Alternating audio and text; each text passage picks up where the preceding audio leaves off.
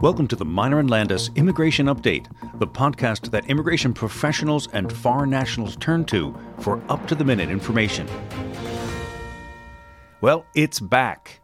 We are officially in H-1B cap season, the chaotic period when hundreds of thousands of H-1B cap registrations are prepared and electronically filed, with the hope of securing one of the 85,000 H-1B visas available for the fiscal year of 2024. Today we're going to talk about the H-1B cap season do's and don'ts to help you get through this difficult time. This podcast comes from an article and a carousel that was written by immigration partner Lynn Walker. The article appears in full on her LinkedIn page. I very much suggest you check out that carousel and share it among your colleagues. It's very useful. And as always, please spell Lynn L-I-N when searching for her content.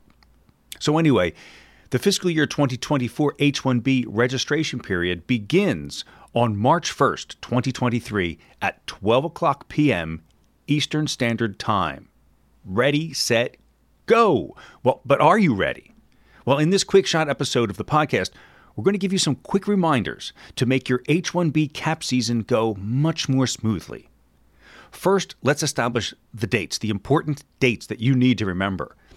The registration period will be open from March 1st, 2023 at 12 o'clock p.m. Eastern Standard Time to March 17th, 2023 at 12 o'clock p.m. Eastern Standard Time, at which point it closes down. On March 31st, 2023, USCIS will notify U.S. employers and their representatives if their H-1B registrations have been selected.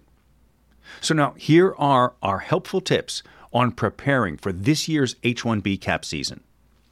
I always like to start with the positives before the negatives. Let's start with the do's. These are the do's to have a successful H-1B registration period.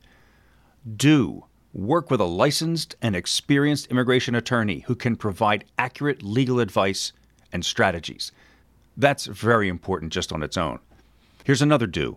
Employers should collect the required information early and ensure its accuracy early, including the following information for the beneficiary: the full legal name as listed on the beneficiary's passport, gender, date of birth in the format of month, day, year. That's important.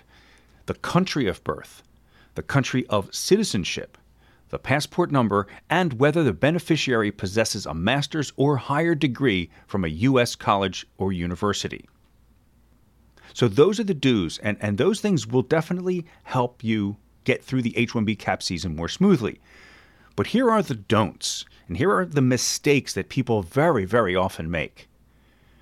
Do not fall victim to individuals online who guarantee H-1B registration selections or petition approvals. Most of these individuals are not licensed immigration attorneys. Work only with licensed immigration attorneys. And of course, that harkens back to our first do. The next don't is that the H-1B process is employer-driven, and that means that the registration and petition must be filed by a U.S. employer. International students should be very wary of any individual who claims that the H-1B registration can be filed without a U.S. employer. It's simply not true. Collaborate directly with the U.S. employer or the immigration attorney. Another mistake that is often made during H-1B cap season is multiple registrations. Do not ever file multiple registrations for the same beneficiary. USCIS will catch that and will deny every one of them. So that's our quick shot do's and don'ts podcast for now. Please remember that the process to prepare and electronically file H-1B registrations can be anxiety-laden and challenging.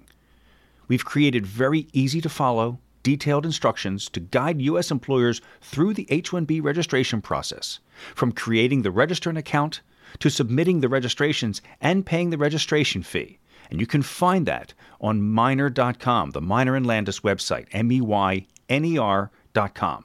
If you have any further questions regarding the H-1B registration process, please feel free to contact us using our handy contact form, again, on the Minor website, MEYNER.com, and we'll get back to you right away.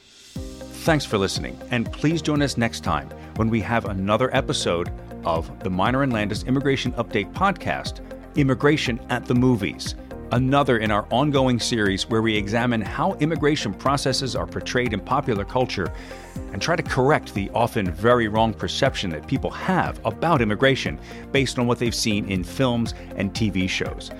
Next time, we're going to examine the very funny sitcom Superstore and explore an immigration story that they had in Season 2 and carrying over into Season 4. Superstore gets most of the immigration facts right, but they get a few very wrong, and we're going to talk about those on the next episode of Immigration at the Movies and on TV for the Minor and Landis Immigration Update podcast.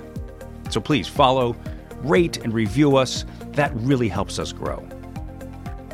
Disclaimer: the information contained herein is intended only for educational or informational purposes and is not a substitute for legal advice.